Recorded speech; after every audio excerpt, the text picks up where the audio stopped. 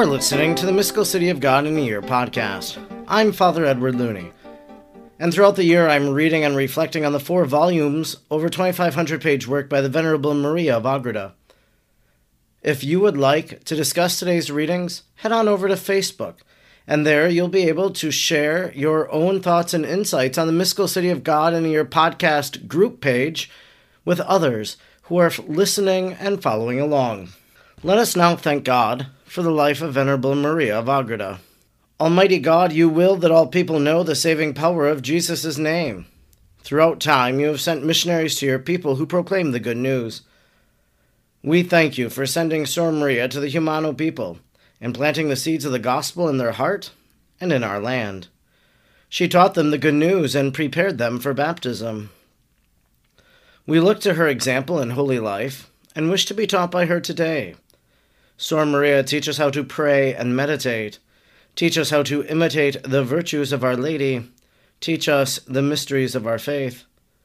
Almighty God, stir aflame in our hearts the same missionary fervor of Sor Maria, so we may be as emboldened as she was to proclaim the gospel of our Lord Jesus Christ, who lives and reigns with you in the unity of the Holy Spirit, God, forever and ever. Amen. Today is day number 224. And we are reading from Volume 3, Book 6, Chapter 5, paragraphs 368 to 374. Chapter 5. The favors bestowed upon the apostles by Christ the Savior on account of their devotion to his most holy mother, and the sad perdition of Judas on account of neglect of this devotion. 368. One of the great miracles of divine omnipotence and a wonder of wonders was the conduct of the Most Holy Mary toward the apostles and disciples of her Son and Savior Christ. A full account of her wisdom is impossible to human tongue, and if I would wish to describe no more than what I have made to understand concerning this matter, I would be obliged to write a large volume. I will touch upon it in this chapter, and an occasion requires in the rest of this history. All that I can say is very little, yet from it the faithful can infer enough for their instruction. All those whom the Savior received into his divine school were to see and treat familiarly his most blessed mother. Hence he infused into their hearts a special reverence and devotion toward the Blessed Lady. But though this infused reverence was common to all, it was not equal in all the disciples. For the Lord distributed his gifts according to his free will in reference to their dispositions and in accordance with the duties and offices for which each one was destined. By conversation and familiar intercourse with the great Queen and Lady, their reverential love and devotion was to grow and increase. For the Blessed Lady spoke to all, loved them, consoled them, instructed and assisted them in their necessities, without ever permitting them to leave her conversation and presence unreplenished by interior joy and consolation, greater than they had asked for. Yet the measure of good fruit derived from them was dependent upon the disposition of the heart of those that received these favors. 369. They were all enabled to begin their intercourse with the Mother of God in high admiration of her prudence, wisdom, purity, holiness, and great majesty, and were made sensible of sweetness in her, inexpressibly humble and pleasing. This was so ordained by the Most High because, as I have said in the 5th book, chapter 22, it was not yet time to reveal this mystic ark of the New Testament to the world. Thus, just as the Lord, however much he wished to break forth in her praise, could not manifest it in words and concentrated it with his heart, so the holy apostles, sweetly constrained into silence, found a vent for their fervent feelings in a so much the more intense love of Most Holy Mary and praise of her Maker. As the great lady, on account of her peerless insight, knew the natural disposition of each of the disciples, his measure of grace, his present condition and future office, she proceeded according to this knowledge in her petitions and prayers, in her instructions and conversing with them, and in the favor she obtained for each in support of his vocation. Such a loving zeal in the conduct of a mere creature, so entirely pleasing to the wishes of his Lord, excited a new and boundless admiration in the holy angels. Of no less admiration was the hidden providence of the Almighty, by which the apostles were made to correspond to the blessings and favors received by them, at the intercession of the Most Holy Mother. All this caused a divine harmony of action hidden to men and manifest only to the heavenly spirits. 370. Especially signalized for the reception of the sacramental favors were St. Peter and St. John. The former, because he was destined to be the vicar of Christ and head of the militant church, and because he therefore deserved the special reverence and love of the Holy Mother. The latter, because he was to take the place of the Lord after his passion in attending upon and conversing with the Heavenly Lady upon earth, as therefore the government and custody of the mystic church, namely of Mary Immaculate, and of the visible militant church, namely the faithful on earth, was to be divided between these two apostles. It was no wonder that they should be singularly favored by the great Queen of the world. But as St. John was chosen to serve Mary and attain the dignity of an adopted son of the Mistress of Heaven, he at once began to experience special urgings of grace, and signalized himself in the service of Most Holy Mary. Although all the apostles excelled in devotion to the Queen beyond our power to understand or conception, the evangelist St. John penetrated deeper into the mysteries of this city of God, and received through her such divine enlightenment as to excel all the other apostles. This is also evident from his Gospel, John 21:20.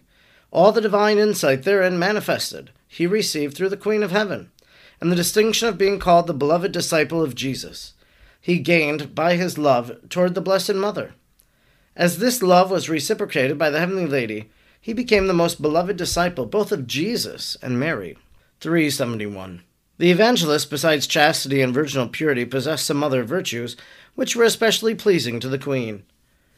Among them were a dove-like simplicity, as is manifest from his writings, and a great gentleness and humility, which made him most meek and tractable. The Heavenly Mother always looked upon the peaceful and the humble as the most faithful imitators of her divine Son.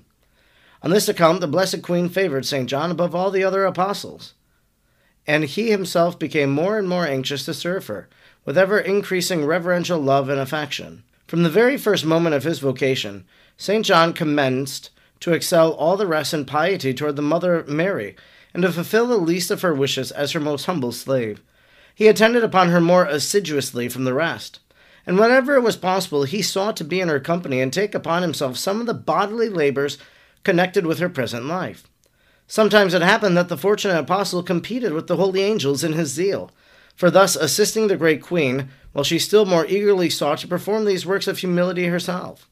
For in this virtue she triumphed over all the creatures, and none of them could ever hope in the least to surpass or equal her in acts of humility. The beloved disciple was very diligent in reporting to the Heavenly Lady the works and miracles wrought by the Savior, whenever she herself could not be present, and in informing her of the new disciples converted by his teaching. He was constantly alert and studious to serve her in the least of her wishes, fulfilling each one of them with a loving eagerness. 372. St. John also distinguished himself by the reverence with which he spoke to Mary, for in her presence he always called her Lady, or my Mistress, and in her absence he entitled her Mother of our Master Jesus. After the Ascension of the Lord, when speaking of her, he was the first to call her Mother of God and of the Redeemer of the world, and when speaking to her, he addressed her Mother and Mistress. In her honor, he invented also the other titles, calling her the Propitiation for Sin and Mistress of Nations. In particular, St. John invented the title Mary of Jesus, as she was often called in the primitive church, and he gave her that name because he knew that the sound of these words awoke the sweetest memories in the heart of the Blessed Virgin. I also desire to give joyful thanks to the Lord, that without my merits he has called me to the light of holy faith, and to the religious life which I profess under this very name of Mary of Jesus. The other apostles were well aware of the favor in which he stood with Most Holy Mary, and they often asked him to be their messenger in their behalf for what they desired to say or to ask of their Queen. The gentle intercession of this holy apostle often procured for them tokens of the loving kindness of the sweetest mother. Concerning this intercourse of St. John was the Mother of Grace. I will say more in the third part, and it would be easy to write an extensive history in merely mentioning the favors and blessings obtained by St. John from the Mistress and Queen of the world. 373.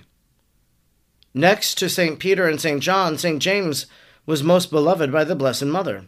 He was the brother of St. John, And as we shall see from the instances to be related in the third part of this history, he obtained admirable favors at the hands of the great lady.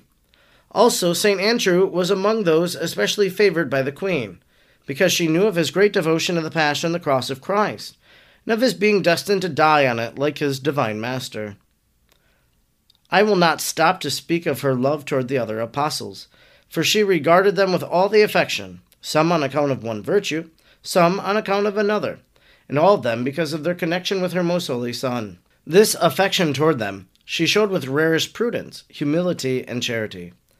Magdalene also had a share in her special love, for Mary knew that the love of this woman for her Son was almost ardent, and that this great penitent was eminently chosen for the manifestation of the magnificence of God's mercy toward men. Most Holy Mary distinguished her before the other women in her familiar intercourse, and enlightened her in regard to the most exalted mysteries, by which she was inflamed still more the love of Magdalene toward Jesus and toward herself. The Holy Penitent consulted the Heavenly Lady in regard to her desire of retreating into solitude, in order to live in continual contemplation and penance, and the sweetest mother instructed her in the deep mysteries of solitary life. This life she afterwards embraced with the consent and blessing of the Queen. Later on, Mary visited her in the retreat in person, and by means of the angels often encouraged and consoled Magdalene in the horrors of the desert. The other women who were in the company of Jesus were much favored by the Most Blessed Mother. All of them and all the disciples of the Lord experienced her incomparable kindness, and they were filled with an intense devotion and affection toward the Mistress and Mother of Grace. They drew of the treasure of grace from her as from a storehouse where God had laid up his gifts for the whole human race. I do not dwell longer on this doctrine, for aside of it being unnecessary, since it is expounded by our Holy Church, it would consume much time to do it justice. 374. I will, however, say something of that which has been made known to me concerning the wicked apostle Judas, for it belongs to this history, and less is known of him. It will, at the same time, be a warning to the obstinate, and an admonition for those little devoted to the most blessed Mary.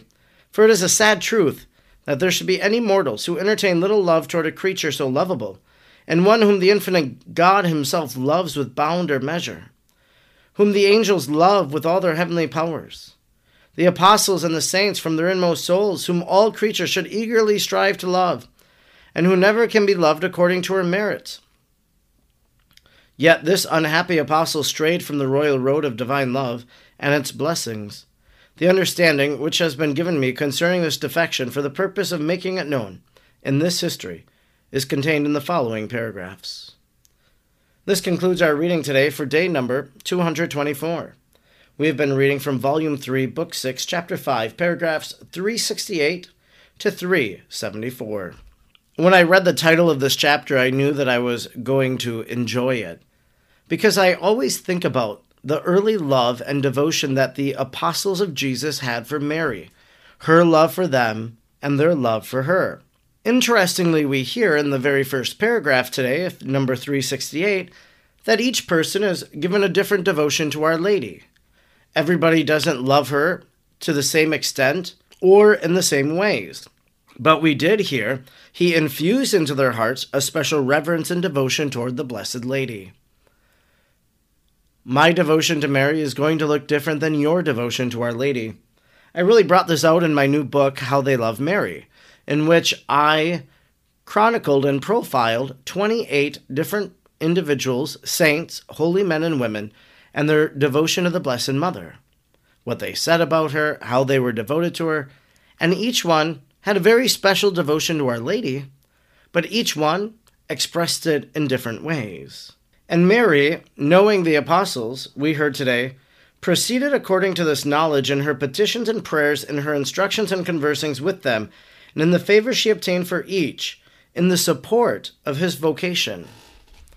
Mary prays to Almighty God for the apostles, prays for their vocation. Well, if you're a priest, ask Our Lady to pray for your vocation then, that you might faithfully live it. If you're religious, the same. If you're married, dear Blessed Mother, pray for me and my spouse, that we might have a marriage that was holy like yours. Help us to love one another. Our Lady interceded for their vocation, and she wants to intercede for our vocations as well. I wasn't surprised that John had the most tender devotion to Our Lady. John, the one who was faithful to the very end, stood beneath the cross of Jesus. John, whose care Mary was entrusted. For Jesus, who was dying on the cross, knowing John's dedication and devotion to his mother, must have made it very easy for him in that moment to look down and say, "Woman, behold your son. Son, behold your mother." And then we heard a reference to the city of God. The evangelist St. John penetrated deeper into the mysteries of this city of God and received through her such divine enlightenment. The title of this book, The Mystical City of God. That mystical city is Our Lady, and we are getting to know that city of God. That we, her devotees, that we are citizens of that city of God. I thought it was very tender, too, the different names that we heard of the Blessed Mother. Of course, today we have so many titles, so many names for Our Lady, but we hear some of the simple ones. The propitiation for sin, the Mistress of Nations, or Mary of Jesus. We are told that that's one that she thoroughly enjoyed, and of course being called Mary of Jesus. Jesus was born of her, and because of who Jesus is, this is why she's so important, why she's so significant. Hearing the name of her son as people say, Mary of Jesus, she's able to recall all the different events, all the different ways that she loved her son throughout her life, the different experiences that they had. And then, because of John's tender devotion for the Blessed Mother, the other apostles, aware of it, ask him, in a sense, to be an intermediary. Convey this to our mother. They would ask John to do that. If you want to grow in your love and devotion to Our Lady, well, ask St. John to help you. I often remark during the year of St. Joseph, I would pray, St. Joseph, help me to love Mary like you loved her. And now we can add St. John. St. John, help me to be devoted to Mary as you were. I'm Father Edward Looney, and throughout the year I'm reading and reflecting on the 4 volumes of the Mystical City of God. I'm grateful you joined me today, and I hope you'll join me again tomorrow. Until then, may God bless you, and Mary pray for you.